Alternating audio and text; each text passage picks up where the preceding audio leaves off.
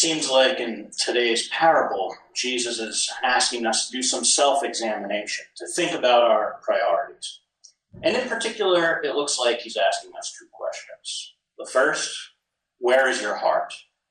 And second, are you willing to sell everything that you have to obtain that object on which your heart is set? The first question requires some thinking, but I think most of us probably have an answer. Happiness, family, friends, Jesus.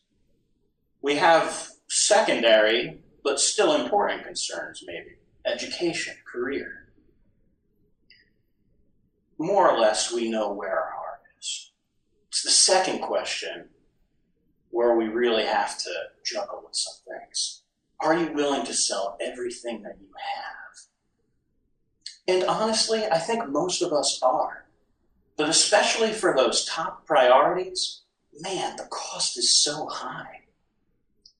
To give everything to be a good husband or a wife, the sacrifices required to love one person exclusively, the sacrificial love required, the struggles and sacrifices required to be a priest or a religious. And I can't even imagine the struggles required to be a parent, to take responsibility for raising someone, making sure that they're educated, to teach them, to prepare them for the world. But I do think most of us do the best we can. And yet, because we're affected by the wounds of original sin, and because we're frail, we so often fall short of the ideal.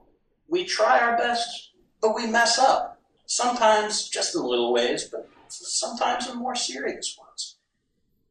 And so if you're anything like me, perhaps you said in a moment of prayer, in a moment of sadness, or in a moment of anxiety, I really am giving everything.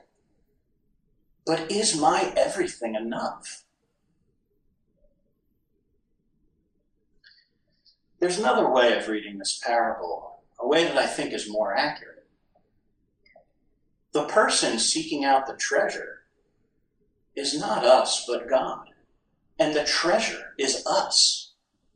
God goes searching the field for a treasure. He finds us, and then he gives everything that he has, his only son, in order to obtain us.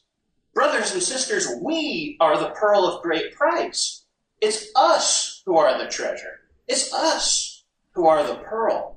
And God our Father sells everything that he has so that he might purchase us. Today's gospel isn't so much a challenge from Jesus for us to do some self-reflection. It's a challenge from Jesus to think about his Father, because his Father answers our question definitively.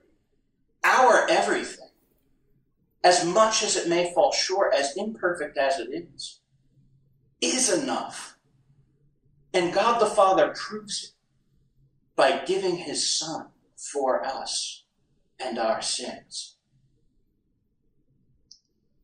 Our God is perfect, and part of his perfection lies in loving that which is imperfect. Us.